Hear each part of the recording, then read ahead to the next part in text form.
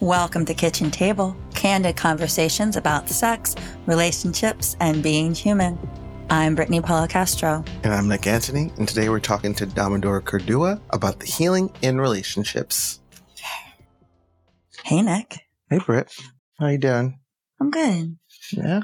I've been moving through a bunch of shit, but I'm feeling free and open and enlivened. I like that. I'm also moving through some shit, and I'm also feeling, I don't know, enlivened is the word I want to, that fits how I'm feeling, but you don't have to use my word. I don't have to, but I'm like, that's tasty. I'm moving through it, and I'm in a good place right now. I'll just say that.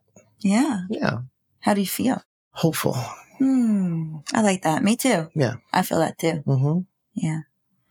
I'm also wearing one of my favorite jumpers. Oh, I'm just noticing. Wow. So See, this is what happens when you live together. Well, I'm so sorry. I look at your face and your eyes when you talk to me. You kind of like, I was sitting down when you came in. And the excuses. The excuses are valid. It's fine. I wasn't actually saying that so you would be like, look at me. I was more saying it because it's satin and it's like very like, it looks like I'm from like the 70s and it should have like really gold eyeshadow and hoops and like I'm roller skating or something. Not even roller skating. I feel like more of a madame when I wear it. I can hear the music right now. What would it be? I don't know. Let's dance. Let's dance. Is it too much? No? I think it would be that other song that's like. I don't know what song that was. I don't think anybody does.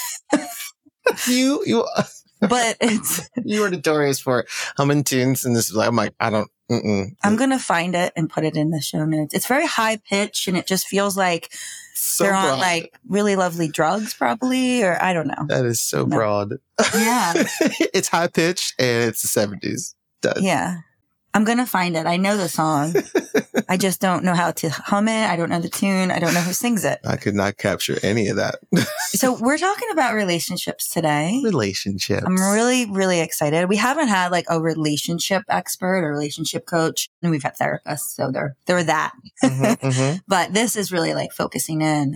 This is going to have something for everybody. I'm pretty sure of that. Yeah. Everyone's searching for connection. And within relationship, things come up.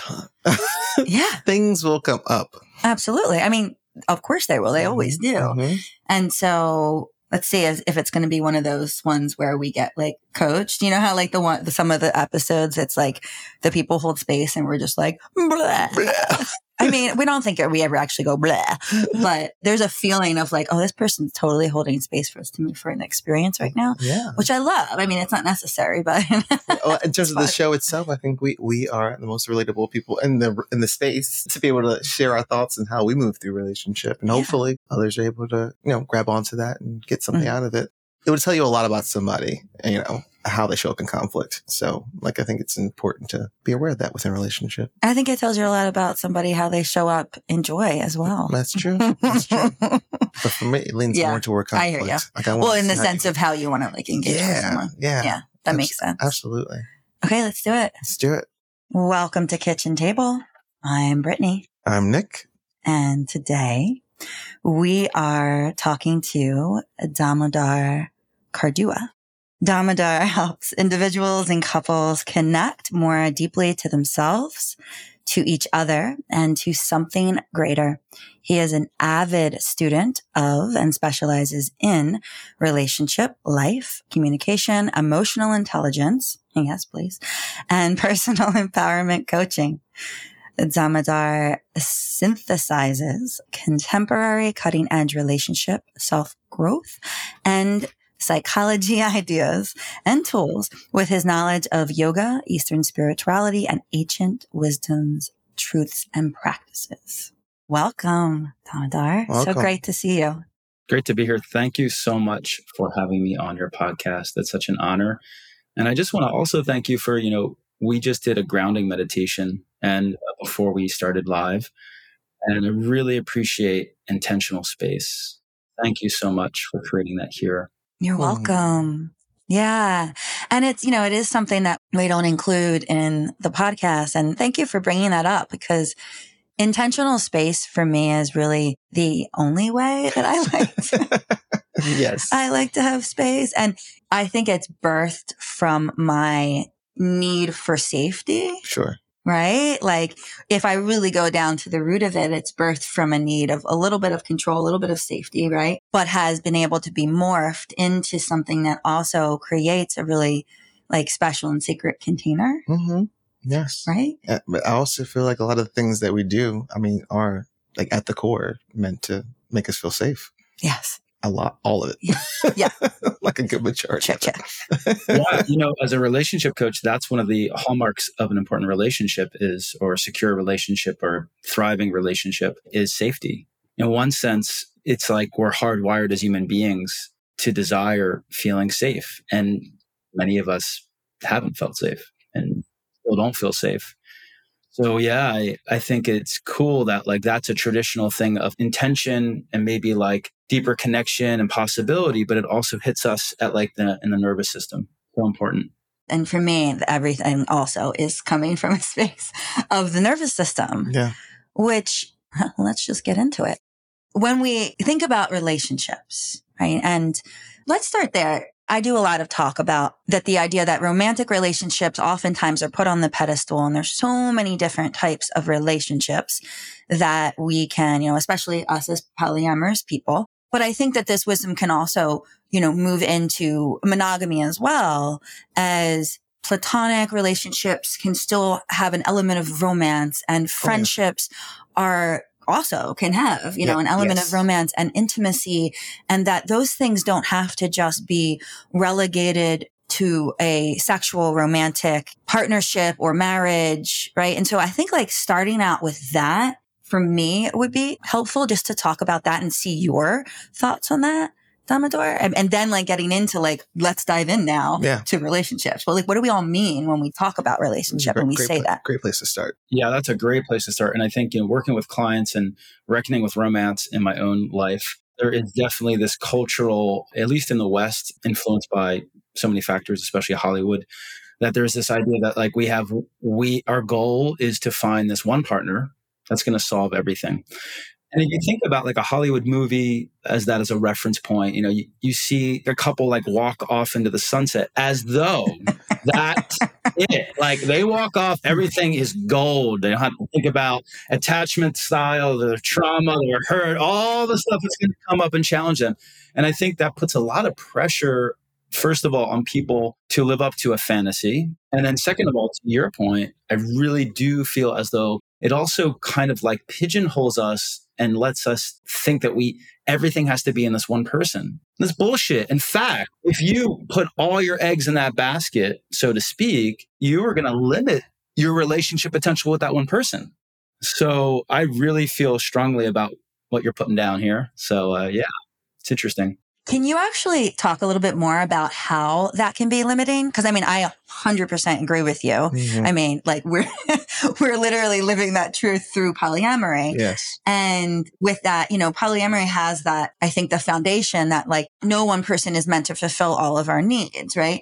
Now that the thing is that doesn't need to just be part of ethical non-monogamy or non-monogamy, right? That can absolutely be part of monogamous relationships as well. Yeah. It's so oftentimes cut off. Like I just did a post last night about, you can feel turned on, titillated, attracted to someone. And it doesn't mean that you ever have to have a sexual relationship with them. Nope. It doesn't mean that. And I think that's why so often cis-het couples, right, cisgender heterosexual couples fall into that like, like men and women can't be friends kind of bullshit. And I was there for a while because I had a very emotionally abusive relationship in my early 20s. It was like my formative, like adult, I'll say adult in quotes, relationship. And I talked about this before on the podcast. It wasn't just about me not being attracted to anyone else, but it was about like, if anyone was attracted to me, I would be like in trouble, so to speak, and psychologically fucked, right? Because he was a narcissist, he would go in, right? And so that stuck with me for a really long time. And on the interesting part of that, the flip side of that was that there was truth in that for me, because literally until like now, my relationships with men were sexual. Even my friendships. all my friends when I was in high school, I wound up having sex with eventually. Yeah. Right? Because that is all I knew. Right? And so this creates this whole, like, coming back, like, so let's like take it back to what you said, Damodar, and this idea that like, if we pigeonhole everything into our romantic partner, it can actually, and these are my words, but like it can stifle it, or it can keep it from growing into the potential that it might be able to. So I just gave you a lot.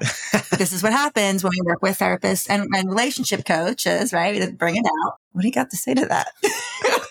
Yeah, I love it. And thank you for sharing some of your journey. And I just want to, like, send some compassion to you for having been, gone through such a maybe abusive relationship.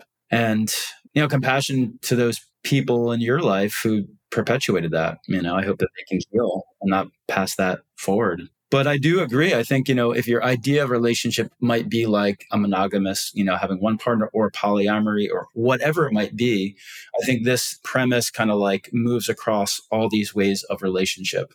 And what happens is that if you put everything in a partner, first of all, that person will never live up to all that. And I think we have these high expectations, right? And sometimes this is where it's so interesting, because we have these high expectations of what romance could be. I mean, I'm guilty of this, to be honest. We all are. Oh, yeah. We all are. Yes, yeah. us too. And a lot of us actually, because of early wounding in our own lives or our family of origin, I'll speak for myself, I think I put high ideas on romance because it felt like it would solve everything. If I only find that person, all this relational crap around me, my family of origin, my parents, they're divorced, they're this, they're that, everything will be okay. And no one can give us all that, first off. And when we expect all that from one person, maybe kind of like you were pointing to a little bit, although you were in a specifically maybe abusive situation, so it's a little different, it creates a lot of stress, first off. It creates a lot of stress in the relationship. And then, as I mentioned and how I coach, most relationships, not just the romantic ones, are about this dance of separation and togetherness. And so the separation, meaning your independence, your ability to do your own thing, to have other relationships in your life and explore the beauty of them and bring it back to someone, creates intimacy. Intimacy, it's necessary to have separation to create intimacy. People in relationship, again, in this idea we're talking about, often can't see that. Sometimes they feel like intimacy means we have to always be together all the time, and that's not true. It's not even true biologically. Okay. So if we go back to when we're young, and attachment science, which is something that's studied, for a child to feel truly integrated, they need to feel, we all have not felt this, they need to feel both securely connected to their loved one, often their primary caregiver, their mother, and at the same time, as they grow, able to be free, able to be their own person. And then that creates this beautiful dance, the weave and the weft of you come back to each other and you have something to share in that difference. And you might be able to speak to this sexually. If you read writers like Esther Perel, if we have separation like that, it actually recharges our ability to get intimate. If it's just, intimacy in an emotional sense or in a sexual, physical sense. So I think that applies to everyone. And maybe, I just thought about this right now, because I'm not a specialist on polyamory, but maybe people in monogamous relationships can gain some lessons from maybe some of that dance that y'all might partake in very consciously in their relationships. Absolutely. Like when both of you were talking, it reminded me of Emily King's song where she's like, love is always better when you have time to get back to who you are, when you are apart. It makes it, it's such a buttery song. Emily King is the shit. She's so fly. Go listen to Emily King, everybody. They're amazing. But like, it's just like, you need that space. Like even in a monogamous situation, the idea that someone's going to fulfill all of these things that you're looking for, or that you've built up in your mind and have been conditioned to think you need to have in a partner, and it'll all be okay. Walk up to the sunset and it'll be fantastic. Like, it's not reasonable. Like, you have like your family to lean on, you have your friends to lean on, and you have those moments when you were younger when like your friend would start dating someone new, and then all of a sudden they would vanish, and then they come and they Wait, did you have that? Oh yeah.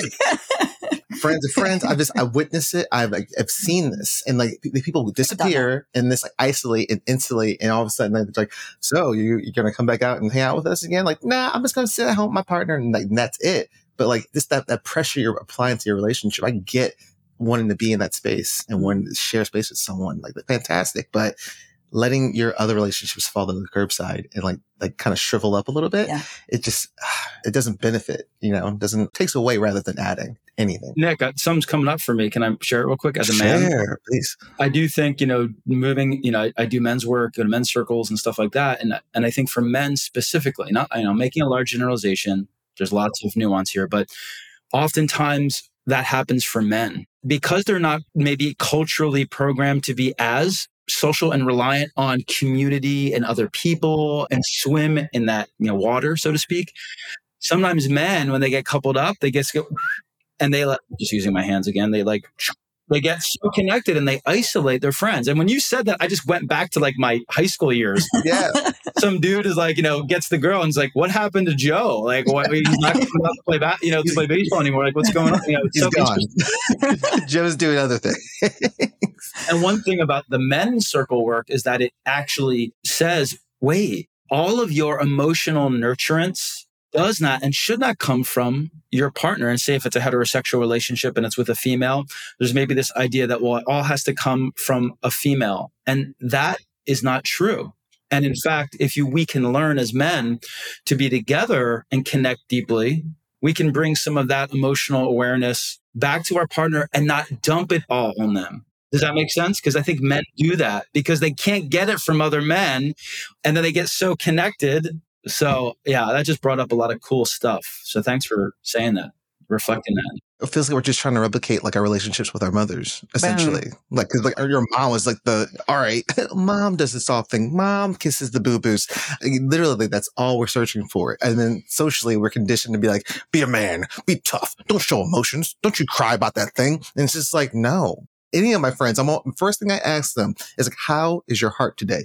Period. Doesn't matter who you are. I'm just like, how are you doing? I'm doing all right, man. That's the first thing I want to hear from you, and like nothing else. Like, give me your emotions. I want to hear this shit. I mean, I have more female friends than I have male, but I've been in a space where I'm trying to cultivate that with my male interactions, and I want that to exist. And I don't want to have to hide that because, if I'm going to cry, I want to cry. I'm going to let the tears out. Yeah. And then by you modeling that, it's important, man. I would say we had to stand for that. It's not even just like, it's important because you're modeling a new way of being for men, and they can say, oh, it's okay to be vulnerable. Well, there was a guy here in Tucson he works with this great organization that deals with young boys and pairs them up with men as mentors so that they can start this emotional awareness, this vulnerability early on. And when we meet this guy and myself, he always leads with what you were just talking about. He always leads with like vulnerability. He always leads with really sharing. And it's so refreshing. So yeah, got to stand for that. And what happens, which I'm hearing, is that we could become so dualistic. It's like the mommy stuff, I need care, I need nurturance, or I'm the strong guy. And that creates all this fragility and it creates a lack of integration. And to go back to what we were just talking about, having a myriad of relationships, as Brittany was talking about, where we can share intimately. Like, I love, Brittany, that you brought up, even if we're not in a polyamorous relationship, we can share intimately with other people. We can be intimate. We can have a man crush or, a girl crush or a person crush. And that's beautiful. Yeah. Come on. Like, if we're in this life, don't we want to I'm just riffing off what you're putting down and making you excited. I just get a little excited. Don't we want to I was just in Italy, I was telling y'all, and it was just beautiful to experience so much art and culture and sensory, just beauty. And I think in the relational field, don't we all deserve that? Don't we all want to have powerful relationships that can challenge us, support us, and can be varied and, just amazing ways, if it's with family or friends or loved ones, or to me, that's exciting. And as a yoga person, this is where I got into relationship work, is that, yoga sometimes comes off like, okay, do your thing, go off to your cave, do your meditation, and everything's fine. You're good. But actually, once we get out into the world, we start to see, whoa, our relationships are at least this has been my realization, they're like the cornerstones to my own self-awareness. They're going to show me my shit. And if I'm sitting alone in meditation, I might reckon with some of my shit, but it's actually going to be a glass ceiling. When I get into a relationship and really get into it, I'm shown a lot more about myself and I'm being called forward. So that's my soapbox right there. I just got real. Oh, that's beautiful, man. Like seriously, like the greatest healing and growing we can possibly do for me is within relationship to each other. Like period. I'm always learning something new. We need to always be constantly open to that experience because it's like we're forever changing. Agreed. There's like 7 points that I need to come back to that you made. Hey, I'm really good at that. This is juicy. This is great. I'm like, there's so much. Yeah. Okay. So something that you said gave me like a learning in real time moment. This is my original thought, but this is definitely, people are like, yeah, of course. But this idea, Nick, like when you were talking about, wanting to have those relationships, those kind of relationships with men. And then Damodar, when you were talking about how men aren't used to being in community in that way. Dr. Timmery Schmidt, who's been on this show, she said like a lot of times men, what they're taught, how to use their bodies, right, is either, what does she say? She says fucking or fighting. Like those are the two ways that they've learned to use, that men have learned to use their bodies, right? Either through sexual intimacy with another person or some form of fighting, right? Yeah. And so I was thinking about a lot of men in my life and how they tend, heterosexual men, and how they tend to have female friends, right? More female friends and not a lot of male friends. Because of that reason, because there are a lot of sensitive men out there. I'm talking to 2 of them right now. I've dated a lot of them. Like that's the kind of men that like come into my life when I date men.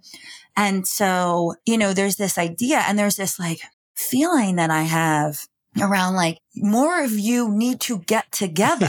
Yeah. Like, which is really, I'm sure what your men's circles are about. Like more of you need to get together and not just resource that from women. Yeah. Because we are tired. I feel that. We are tired. Like the emotional labor and the, that goes with being with a man. Yeah. And so all of that you were talking about, Damodar, in the sense that like a lot of that stuff is outsourced from women. Like, I can feel it in my body. There's like some grief around it. There's hope around it. And then there's also like some anger around it in the sense of like, we are tired and you guys need to do your work together. Amen. Yeah. I love that you brought up also like that idea from Dr. Timmery Schmidt you mentioned that men are like kind of programmed to either fight or fuck, I guess we'll say, using exploration. And that's another thing that happens is that like that propensity perpetuates men who maybe are like hurtful to women and using them sexually or sexual like predators or not predators is kind of intense, but like kind of misusing the sexual act because they don't have maybe that emotional connection. And that's a way to feel it for them. Right. So it also all goes there. And I'm not saying that that's not great, but I'm saying in maybe an imbalanced way because that's how they function. And so you go back and forth between those two extremes. Yeah. So thank you for voicing. I just wanted to pinpoint that. And then also, voicing your frustration. I think all the men out there should listen and hear that. Yeah. That felt new for me. That felt new. Like there's so much of that happening, and I get it because you feel what my experience of it is, right? My interpretation of it, because I can't tell anyone how they feel. But what it seems like is that there's more safety there, right? There's more safety with women because they allow that sensitivity and that they welcome it, right? And sometimes that's in romantic relationships. And sometimes, like I said, like a lot of the men in my life have a lot of female friends. All of them. I'm just like, you all have female friends. You know who you are. Like, and it's just so maybe like one male friend, right? And so it's just really fascinating to me. It feels like an outsourcing, right? Like let me get that met because I can't get it from myself and I can't get it from another male, And I'm not saying it's all like sucking us dry, like, like vampire-y, but it can when it's imbalanced. Energy. Right? It's energy. And so. And that's where the culture of manhood has to change because if you think about that man, I'm not going to speak for them all, but probably when they were growing up, they didn't get that from their father or father figure, right? They got hardness. So they might feel as though the story is, I can't get it from men. It's not available for men. It's scary for men. It's not safe, as you said.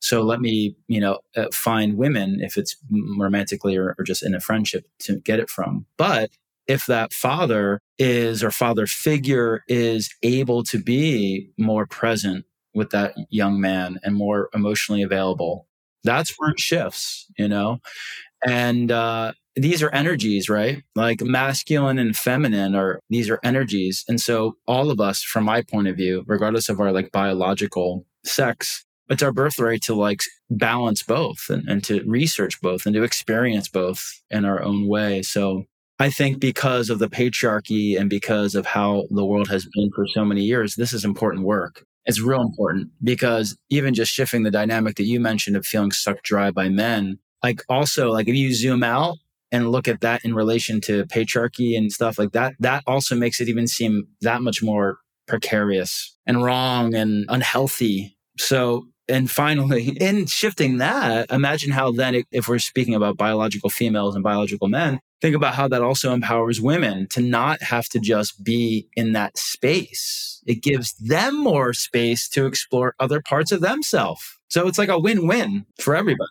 Yeah. Leaning more into, I heard this off the podcast, Man Enough, but great podcast. Yeah, oh my, wonderful podcast. But it's just lean into being a more comprehensive human. Hard stop. Like, accept and receive all of it. Be with both sides of yourself. Be in the masculine, be in the feminine. It's just like, doesn't matter. Just let it all coexist. I mean, because there's strength within all of that. Like every last ounce of that. There's strength within vulnerability. There's strength within like, shedding some tears and like releasing that, that stress hormone in your tears. It's just, it would just behoove everyone to step forward into that and do that work.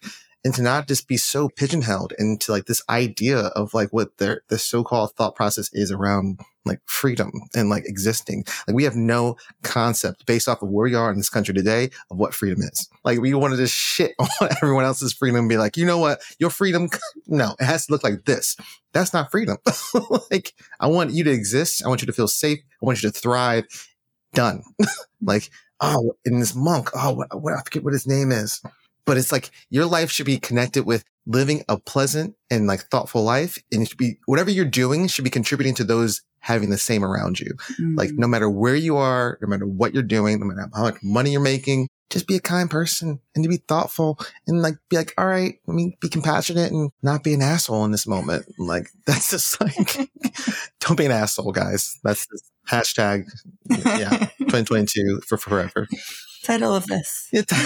Today's episode, don't be an asshole. Yeah, in relationships when I talk about the dance of separateness and connection, they're also an opportunity for us to, one of my teachers phrases it this way, is to kind of mend the core human split, which is the need to be an individual and to belong. And generally we see people betraying their ability to be themselves to belong. If it's to a nation, if it's to a church, if it's to like a religious organization, if it's to the culture they live in, the place and time and et cetera, or to the relationship. So that's another thing that what I was hearing from you is, Nick, is like, this is a way for us to integrate and to be fully who we are. And that's really important. And being fully who we are is balancing those two things. And I think many people out there, if you're listening to this podcast and you are in difficult relationship dynamics, part of it might be that I'm afraid to leave this because I want connection. So I'm going to betray myself. I'm going to hide myself. I'm going to deal with this bullshit just because I don't want to be alone. And so when I work with clients, that's something that I want to empower my clients to say, like, not just like I'm an individual, fuck everyone else, these assholes out there, but I want a relationship where I can have both. I can be me. This person is seeing all of me, even when they don't like it, even when it's like, a little edgy, like there's space to be me. And then there's also space, so important to be we. Okay. So important to have both. And not most people, especially in like monogamous relationship type paradigms, they have one where it's just we and they forget their individuality. They're just like on two parallel tracks, two ships kind of like this. So that kind of leads into the same dynamic we were talking about earlier of the dance between separation and togetherness. And it's real important in our relationships. Yeah, we were meant to be in community with each other. like, and lean on each other in those spaces and, heal together and share that responsibility. Like, it takes a village. That saying is, it takes a village, because like it took a whole village to have, take care of all the kids and to watch out for everybody. And if someone's acting up, you have that one parent like, what are you doing? Your parent wouldn't like that. Don't do that. Like, and that's your parent right there, that your pseudo parent in that moment. Yeah. It's very clear to me what I want to see in my life, in the world. All the things that I'm doing, or the things that I haven't done up until this point, I've like nurtured that concept, that idea. I want more of that. I want more unlearning. I want more just like learning in general, and just more expansion. It's a situation where it takes time and integration. And I've like said this repeatedly on the podcast many times. It's just a necessity of like being a human. Like, these things take time, and like be emotive and like share these feelings, and also connect with how things are popping up in your body. Like, this shit takes time. And sometimes these are muscles people have never used. We had E-Rock on an episode, not too long ago, and he was talking about his experience as a young person and never being hugged or like told that they were loved at all.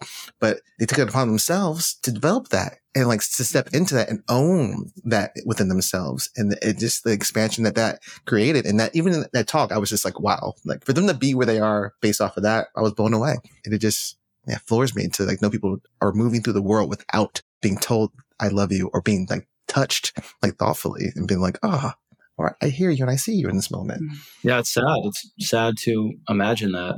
It's hard for that person to then be able to give that to themselves, is what I'm hearing you say. Like, it's also important to be able to gift that to our own self. And it becomes that dynamic between like seeing it in others and others giving it to us, and us being able to give it to ourselves. And if we can't give it to ourselves, it's going to be hard to give it to someone else. If we can't be tender with ourselves, right? If we can't be loving to ourselves, it's going to be difficult to give that to someone else, Absolutely. And I mean, I think that's where the self-betrayal comes in. I think that, self-betrayal can look like so many different things, especially in relationship to someone else on a very foundational level, not feeling safe, or like we have the space to be ourselves, to be that individual, right? In that fullest spectrum, and not even knowing it a lot of times because of all the conditioning and the programming that we have. So, a lot of people, like, they don't realize it. They don't realize, people that I work with, it's so subconscious a lot of times. And then there's like the deferring to the other, right? The deferring to the partner, the deferring to want to be liked and loved and not rejected, not abandoned, right? Really moving from that base, oftentimes trauma, right? Talking about attachment theory, attachment trauma, right? A lot of that comes up in relationships, which I'm so sure you see, right? I think boundaries come in, right? Boundaries are always this idea of like, what does it look like to let someone know, like, this is my edge. And beyond that, I'm going to move into self-betrayal. And I'm not doing that anymore, because I think we've all done that to an extent. I know that I have. And again, like, it's oftentimes not a conscious thing. Sometimes it is, especially when we're working on it, when we're like, okay, this person is pushing back on me. This is so hard right now. But what do I want to do? Like, there was this meme I saw on Instagram that said, it was something like, do I want to deal with the feelings that I have that comes from like neglecting my boundaries and betraying myself? Or do I want to deal with the guilt that I feel from holding a boundary with someone that has a hard time? For someone, they could easily answer both of those sound very hard. Well, that's what it's saying. It's saying like, which hard thing do I want to push my edge on today? It's hard because for a lot of people, it's one or the other. Yeah. When I hear that word term guilt, it just makes me like, in my body, I feel I'm really like, oh, it's sort of triggering me, because wow, that's what we feel. Guilt. That's intense. And all of us, like we were saying with the attachment styles and attachment theories, that we developed some of this propensity at a very young age to survive. We might have felt like, okay, I got to not show this. Like, in not my life, I felt like with part of my life, I couldn't show my sensitivity because it wasn't accepted. So I was like, I guess I pretend it's not there. I guess I push it away. Sometimes we feel I only can survive by betraying myself. As we get older, we're no longer children. I mean, I don't know. I'm still quite childlike, but generally speaking, and hopefully we now can say, all right, I did that. I see that. I see that I've done that, and it got me somewhere. Like, it got me a payback. It got me survival when I was young. Maybe it even got me a career. It got me a job. It got me a skill. But now I see that it's happening, and I'm ready to take that step to say no more right? And that's hard for people because it can challenge their sense of self, ironically. To be their real true self, it challenges the sense of self that they've built their little sandcastle or house of cards up with. And I deal with this with clients a lot because it's like they want to move up forward, they want to integrate, they want to empower themselves, but they're so like attached to this way of hurting themselves and the payoff it gives. Kind of mess. I mean, it's kind of wild. It is. Oof, it is. Feel that. Like, Feel that in my body. Like, but to have grace and to connect with like what pulled you forward and what kept you like, safe in those moments or, able to get that job or still being able to, it's like, it's yes and like, oh yeah, I did those things and I want to honor who that person was. Mm. Like there's, I've been listening to Viola Davis's book and wow. Like what this person's gone through is insane, but it's like you went through some shit and she's just done a lot of work of trying to, like, I think on, what movie was she doing with Will Smith? It was, Suicide Squad with Will Smith. And behind the scenes, Will was like, so who are you? And she was like, what are you talking about? And he's like, who are you? And he's like, oh, I don't know how to answer that question. Like, what do you mean? Could you explain? It's like, well, I am the 15-year-old boy who was like young and needed to have humor to keep himself safe. And Viola just like wells up in tears. And then she connects with the fact that she was this young girl, living in the world and the circumstances that she was in. And that young girl had to be strong and had to be mean in order to kind of push through. And, like this, the level of violence and trauma she went through, like that young girl had a place and kept her alive in those moments. And that the part of her felt shame with how she was early on based off of where she is now. And like she had to do that work in terms of connecting with herself. But it's just like we have to validate those sides of ourselves that existed, previously because they got us to this point. We wouldn't be where we are without them. Yeah. And it's not like I really appreciate what you're saying. It's not like we're meant to throw them away or pathologize them or wrong them, but to say, yeah, like I love what you're saying, kind of like celebrate them, but then say, okay, how can I integrate you into now 3.0?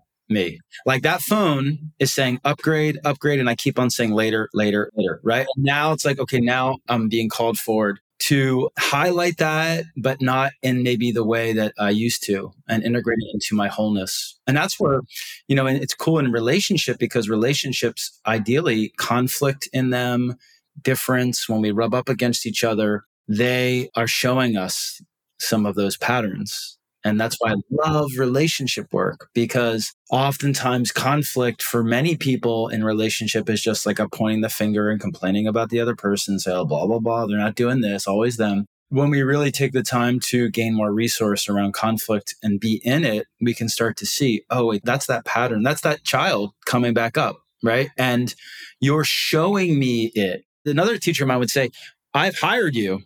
Like, chronically, I hired you out to show me this stuff, not, oh, you. No, but you're showing me some stuff and I am being called to look at it. I could just double down and keep defensive about it. Or I could say, okay, this is showing me something and let me go deeper into myself. And yeah, inner child work with partnerships and with relationships, super important. The patterns you repeat within our dating lives. And this is perfect because this is exactly, I was like, I want to make sure we talk about conflict. Yeah. Thank you for receiving that message. So a couple things. I do a lot of inner child work on myself, with myself, and then with clients as well. And, a lot of times we project, not only do we like complain about the other, right? We do that. And we also project what actually is our own onto the other as well. Like, and sometimes that's through complaining and sometimes it's like, oh, you're doing this. So it's like, who's doing it? Mm-hmm. Right? Like who's really doing it? And so, because sometimes I think that putting it on someone else, the person that we feel the most secure with, is safer than putting it on ourselves, than turning that light in. Like a lot of times with clients, I'm like, how do you feel? What do you need? And when the need comes up, and especially if I'm working with a couple, or just someone that's, having struggling in the relationship, it's like, okay, that need that you need from them met. Have you met it for yourself? Can you meet it for yourself? And maybe adult self, you're like, well, I don't need that from myself. But does your child, does your 6-year-old need it? Does your 11-year-old need it? Does your 3-year-old need it? Because there's someone inside that most likely needs it. Right. And child work is my one of my most favorite things to do because you get results fast with child work. Mm-hmm. And it's like for people that are willing to go there and really recognize the value. And it's just like, oh, all I have to do is it's so simple. We want complicated like answers and it's so simple. Yeah. Go in, check on your children, check on your inner world, right? And so when we bring this back to conflict, how do we move through conflict with someone else, with our partner, let's say there, how do we move through that? One of the things you had mentioned wanting to potentially talk about is creating vulnerability and connection through conflict. And so how do we do that? What does that look like? Yeah. First, I want to just reflect back. I love this quote. I'm going to share this. Check in on your children, everyone. Everyone, check in on your children. Yeah. But Right? my kids, I don't have kids. What are you talking Have you checked the children? I mean inside of you. You'll end the children. Okay, do that. Yeah. Thank you. Those inner children. Do they need a lunch? Are they hungry? Come on. Exactly. Do they need a hug? Exactly. Yeah. And on that note, and then I'll go in to answer your question, is that the reason that inner child work is so good then individually to come back is then we can start to see clearly in a conflict, am I actually repeating this pattern to get something from my partner that I need to give to myself? That happens a lot. It's happened to me. It happens with lots of us. And so in terms of conflict, to segue, that's information. Now, when you're triggered, you could say, oh, well, I remember I've done some of this work. It's bringing up the story in me. And I'm projecting that forward because I want it to be resolved. But I know that I need to give it to myself. And the first step then with conflict is that both parties, and this is where something like yoga, meditation, somatic experiencing, somatic work is really important, is that we need a little more space in our nervous systems to just be with our experience and also have a growth mentality, meaning hopefully both people have some space that they're like saying, yeah, what am I here to learn, right? That could be your mantra. What is this showing me right now? So two things, space in our nervous system, space in our mind to ground. And then what is this showing me? And when we can have just that, I give clients lots of tools to dial that in. We can start to see, oh, this conflict is showing me about a story of mine. It's showing me some inner child stuff. It's showing me an expectation. It's showing me my value system that, you know what, is different than yours. Go figure, we're different people. Mm-hmm. And some people, they'll fight around a value difference their whole relationship, right? Their whole relationship. When in the end, you're being called to dance that dance of separation and togetherness and say, oh, you know what? We're different people. You value that. My wife and I, we're different people. She likes the desert. She likes to be in a slow place. I miss the city. I like being around people. I like the whole energy. We're different people. And for us not to hold that space to see that, it might bring us back to the same fight. And it might, because we're so fragile around it, it leads to us hiding from a certain part of that person instead of saying, oh, you're this way. And you know what? I love you. I love you for that. You're different than me. You do that differently. I'm always the neurotic one who wants to be on time and you're late. And you know what? I love that. Yeah. And that's where conflict usually comes when we cannot deal with difference and it shakes us to the core and we have to defend right? It brings up stories, which we talked about a moment ago. And if we can see it as a positive thing, we can learn more about ourselves, share it with the other person. Hey, love, I'm projecting pattern with my mom on you again. And you know what? It's still there. And she now knows that. She knows this deep thing about me. And she can learn to not rationalize bad behavior of mine because of it, because that's not the part, but to really say, oh, okay, my husband is not just being fucking annoying right now or trying to be, trigger me. He is coming from the space and that allows me to know him deeper. And then, oh, wow, you're different than me. You're this way. And this conflict's bringing that up. And I want to be able to hold space for that. And as we go back to what I talked about in the beginning of the podcast, that space of allowing for difference, creating a culture of relationship that can hold space for it in safety and security is sexy. I think it's like, wow, yeah, that's what you do. And you're not me. And that turns me on. That's cool in the right light, in the positive light. So I think it's real important. And then in that dance, then if we're doing conflict, how can we move through all the stuff I just talked about and come back to us, so that in the end, we're holding space for these differences. But the bottom line is that within that, we come back to us. That's really hard for people to do. And in coming back to us, all the relationship theorists talk about this. If you can come back to each other more often, not like 70% of the time, even if you're gonna have that same fight for your whole life, your whole relationship, it's gonna happen. Let's be honest. Yeah. Come back to each other and be like, you know what? It's okay. Like, I embrace you and your difference. And even if you're annoying me right now, that is so powerful for the health and longevity of a relationship, for the intimacy of a relationship. It can't be overemphasized. So, repair in conflict, so powerful to come back to one another. As I outline this is just this ongoing dance. I'm witnessing you as an individual. I'm reckoning my own shit as an individual here. I'm being responsible for it. And that creates so much coolness. And at the same time, I'm coming back to us. It just made me think about us and us navigating. There were moments early on where you would say, we're so different. And it felt weaponized to me. Mm-hmm. And it would drive me up. Or we're incompatible that way. And then I'd be like, we are different. I was like, I have noticed that the first time we went on a date. I was like, what is the purpose of us sharing that? I was like, yes, we are different.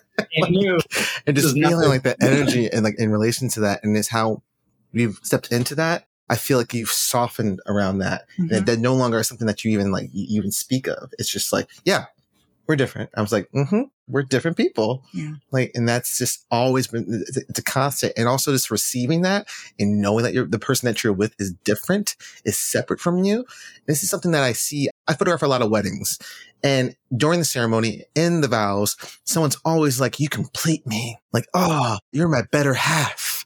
And I'm just like, no, you a whole ass person. Complete yourself. Yes, you are complete. Complete yourself. You are just adding sauce to each other's lives. That's it. Like, stand in that. But I've definitely seen a shift in terms of also like celebrants coming in and not being non-denominational and just being like open and spiritual and like being able to kind of share that reference. And I've also rarely seen it in churches where people, like priests will be like, you are both separate people and you need to, and I'm like, whoa, like, okay, priest. I see you. Like, really surprised based off of that. And it's just, you got to lean into that separateness and also connect with the fact that you are two different people and that you are both on your individual journeys. And in growing in tandem is will serve you so much better than trying to win an argument. If someone's winning, y'all both losing. Straight up. Love it. Another great quote. Win-win. It's a win-win. Mm-hmm. It's not win-lose. It's win when we both win. Yeah. Exactly. Speaking about you and I think we are different in some like key ways, right? And there are some really important foundational things. And this is like through polyamory, through the fact that like we do both date and we do both engage with other people. Because Nick and I have been together for 11 years. That's a long time to be with someone. Mm-hmm. And I don't believe that just because the relationship ends, it's a failure. I think that I have had, many now like year relationships. I just had a relationship that ended.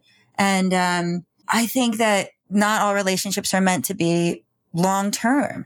And there was a while where I was like, oh, I am a failure at this polyamory thing. And then I come back and I'm like, and I've also had a relationship for 11 years that is so strong and so beautiful and so connected. And I think the thing about you and I is that we have these foundational things that we are alike in, that we are connected in, that we are passionate about.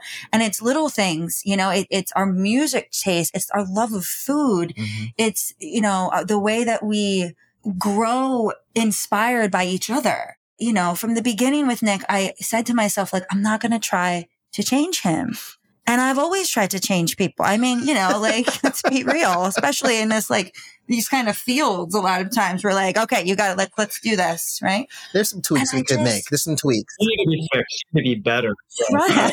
I trusted, Nick has a secure attachment style, and I trusted that he would, and I don't want to say come around, but that like it would just work out. Like, I wanted to move in together before he did, but I trusted that he would get to a place that would happen, or maybe it wouldn't, but like I just trusted. And even something little, and this is always a big thing for me, like Nick wasn't like a big reader. No. And I was, and I wished that he was, but I was like, I'm not going to make him be a reader. Mm-hmm. And now every night, Nick and I read together in bed. And it's not because I was like, you have to read because I read. No. It was because like we've been together for a long time. And I don't know, osmosis, like. I also had that wish within myself. Like I remember even talking to me, like, I wish I read more. And then it's just like, oh, maybe where's the bookstore? I guess I'll find a book that I like. Like it just happened. Yeah, it just happened. And I think that's a lot with you and I, where it's like we just grow into parts of ourselves, not because we feel like we have to, because the other person wants us to, but just because it's organic. Mm-hmm. And I love that about our relationship. Yeah, it flows like warm molasses. Let's do all food analogies from now on because I'm ready. We're big old food analogies here. Oh, we are foodies and food snobs. Oh, yeah. I thank Brittany for my food snobbery. Thank you so much. Yeah. Going to a restaurant, I'm just like, it's not right. Give me some salt. There it is. The flavors really expand. Now it pops. It has body to it now. Yeah, no, I think it's like having those, for anyone in relationship of some sort of like, romantic partnership type thing is having those values that are similar, having enough.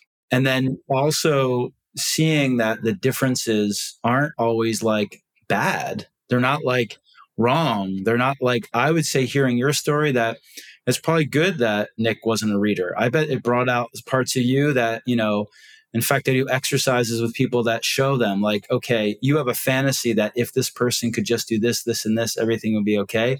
But actually do a 180 and see how their difference or they're not meeting that fantasy of yours has actually brought you to a place in yourself, and that's what we're there for. As Nick was talking about so wonderfully, is like, partnership is not a landing place. It's a journey, and it's a journey for us to find ourselves personally, to our own wholeness, to reveal that, because that we already are whole. So it's to show us if there's some roadblocks that we need to see to become more whole. And to go back to the conflict thing, conflict is really a way to wake up to that, right? It's sometimes a way to wake up to that oftentimes we don't want to reckon with some of these signposts. So that's where like learning how to do conflict well can really help us pay more attention, as I outlined earlier.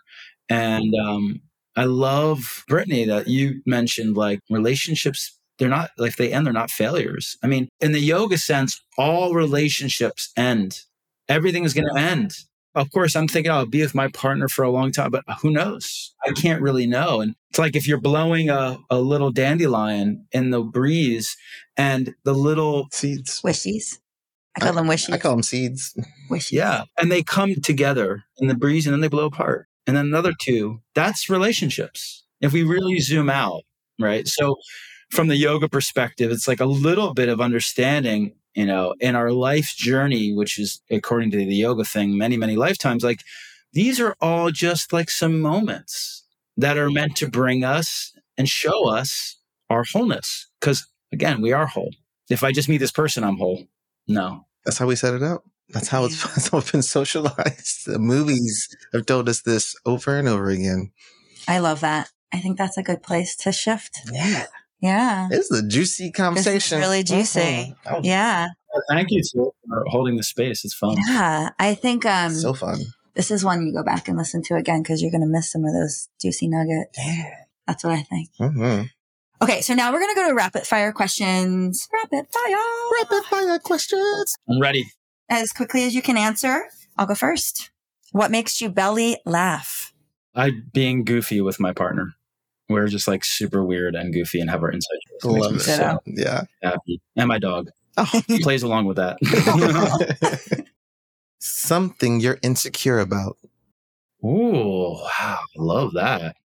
I used to operate from insecurity in relationship, I think. And now I think I do operate in insecurity in the world of like money and abundance and stuff like that, to be frank. I really look at myself as a small business owner, default to moments of scarcity. And it's something I'm really being called to work on for sure. And it has its history with, of course, my upbringing and all types of stuff. So yeah, Great question. With you and can relate to that. Thank you for sharing. Yeah, I'm thank you. moving through repatterning my relationship with money right now. Mm-hmm. So yeah.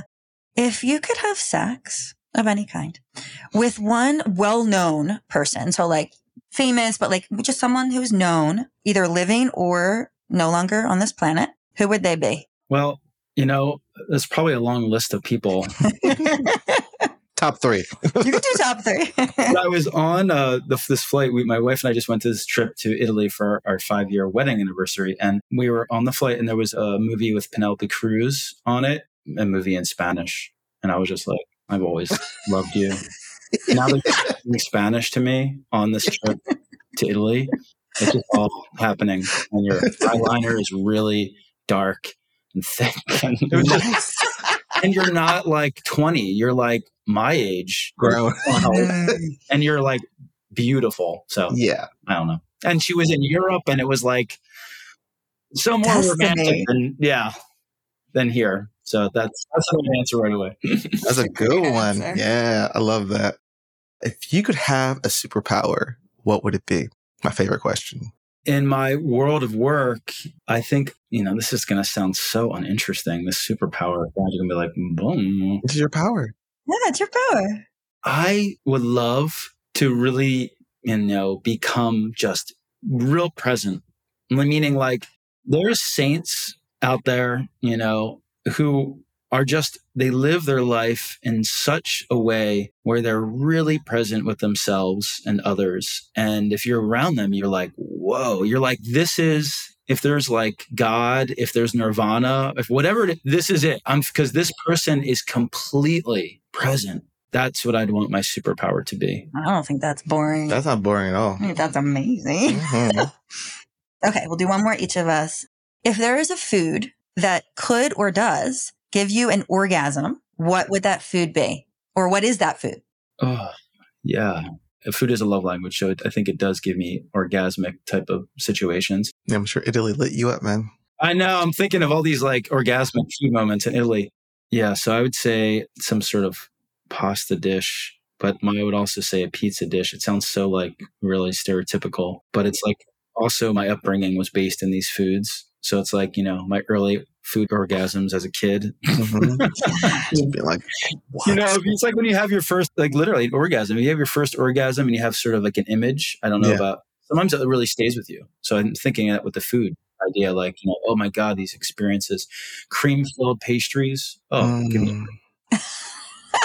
Yeah, I think because I'm also Italian and I do think that there's an energy in that because I absolutely experience, I experience the serotonin dopamine rush from certain foods, like oysters for me. Like it is the same experience that I feel when I eat an oyster as to when I'm having an orgasm, a sexual orgasm, right? And so to me, it's very similar. I can feel the chemicals, I can feel them in my body. Mm-hmm. And so, yeah. So thank you for that. For me, it's like the Italian food as a young one and seeing like Italian Americans in my family, like they talk so much about food. Like you would talk about the act of sex or like really, they would say, oh, like that. And then they would eat with their mouth open, which is disgusting, but you would really hear it and the smacking and the like looking at it. Was like everything was a ritual of, desire and sensuality. So I think that's what connects me to that cuisine. I love that. I love making those connections too. Mm-hmm. Yeah, that's helpful for me. Yeah. Okay, one more. When do you feel most vulnerable? Let's do that. I would say I feel the most vulnerable. I think with my family of origin, I feel pretty vulnerable there. And I feel vulnerable navigating, and this is like something I'm working on. Okay. So I want to call it forward or put it out there. Not romantic or real close, intimate relationships, but navigating boundaries with certain friends and business relationships. And I feel I need to become a little more masterful because I'm the type of person who is like generally like doesn't have boundaries. And then I get hurt or I feel something and then I'm like, does that make sense? So I'm looking to dance more and the vulnerability comes like I feel vulnerable. So I don't feel like I have the tools as much as I need to feel stronger in the vulnerability. as someone said, I think it was Mark, or excuse me, Nick, I was calling him Mark. Nick was saying vulnerability is strength, which I really believe in. So I think like reckoning with this vulnerability of mine and allowing it to become a strength is what I'm looking for. Calling myself forward to become more masterful, when to bring something up with someone and when not to. When do I feel like I need to share this and not feel like, oh, what if they run away from me? Or what if the relationship gets compromised? Or what if the business relationship, right? All that stuff. When can I be with it and be okay with the vulnerability and not necessarily say something? That's something I'm really looking to work on more. So thank you for these questions. Wow. Yeah. Thank you for that response. Yeah. Thank you for the vulnerability, but also the strength and courage and power that it takes to be able to go there. And thank you for modeling that. Like really like what we've been talking about, right? That was that modeling as, you know, as a man also, like modeling what that looks like to be in your power and to be vulnerable at the same time, right? And I love that, like, it, you know, for everybody out there who's listening, like, thank you for saying that. I appreciate you're very sweet to say that. It's encouraging, but it takes some time. Like when I talked about wanting to be present as a superpower, like when you asked me what is most vulnerable for me, I couldn't rattle it off. You'd think I should be able to. That's why I was confronting. Like, I'm a freaking relationship coach. I don't know. I think I'd be like, oh, well, yeah, that's it. But I had to really go in and be like, when am I feeling that? And I think it's important for all of us to take that time and just be like, where am I at in my life right now? Oh, and what's most vulnerable? What a powerful question amongst all the questions, you know. So I just want to thank you for the opportunity. I needed it. Oh, beautiful. Love it. What a great place to end. Yeah, this has been just so illuminating. Yeah. And, you know, haven't had a ton of men on the podcast. I've been okay with that. But like, this is why we need to have more men, you know, because you're the first white male that we've had on this podcast. Oh, shit. Right? And so it's important to bring everyone into the conversations, right? Sure. And there is a little bit of wanting to decenter that, right? And so this was such a nourishing conversation, right? To be able to be in that conversation. Yeah. Yeah. Well, I appreciate you bringing me into the mix. And I'm hearing like, in a sense, like I'm a white heterosexual male in a monogamous relationship. So I appreciate, wow, like you might be navigating a world that has more of the nuance that's not this norm that we're all kind of faced with. But I appreciate you bringing in that perspective in my way and how I bring it. That's beautifully said. I'm happy to be part of the mix and in whatever way I can. So thank you so much. We already have all of your like how to find you and all that because we do that at the end. But what do you have going on? What do you want people to know that you're offering right now? Is there anything you want to put out there? Yeah, for sure. I have a group coaching immersion coming up, which I'm super excited about. I do this throughout the year, a few different immersions. So it's live, online, and recorded. And it's about gaining relationship tools, really dialing in, learning, practicing with each other, creating like a conscious community around relationship. And if that's relationship to our own self, first and foremost, and relationships to all others, not just partners, but family, friends. And it's a container to support you. So you get live coaching and to challenge you and to create, like we were talking about with men, to create a culture where we can talk about this stuff. We can process it together, where our relationships are calling us forward to do some of this work. They're not just like keeping us in the same old patterns.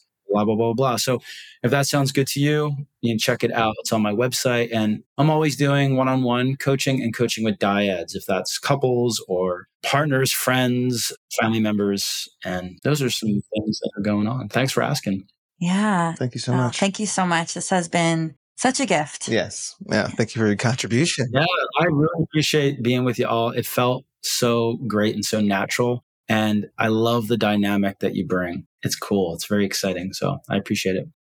Well, that was a conscious and like wealth of information and yeah, beautiful conversation. I just felt like I was just talking. It's the depth and like the layers we were hitting. Like I was like, yeah, this is right up my alley. I really love that Damodar was our first white male on the show. And, you know, even just the idea of talking to more men, the conversation that we just had to be able to hear another man talk about that, right? For him to be able to own that. And you know, we have had those conversations with Iraq. We went into that a lot too.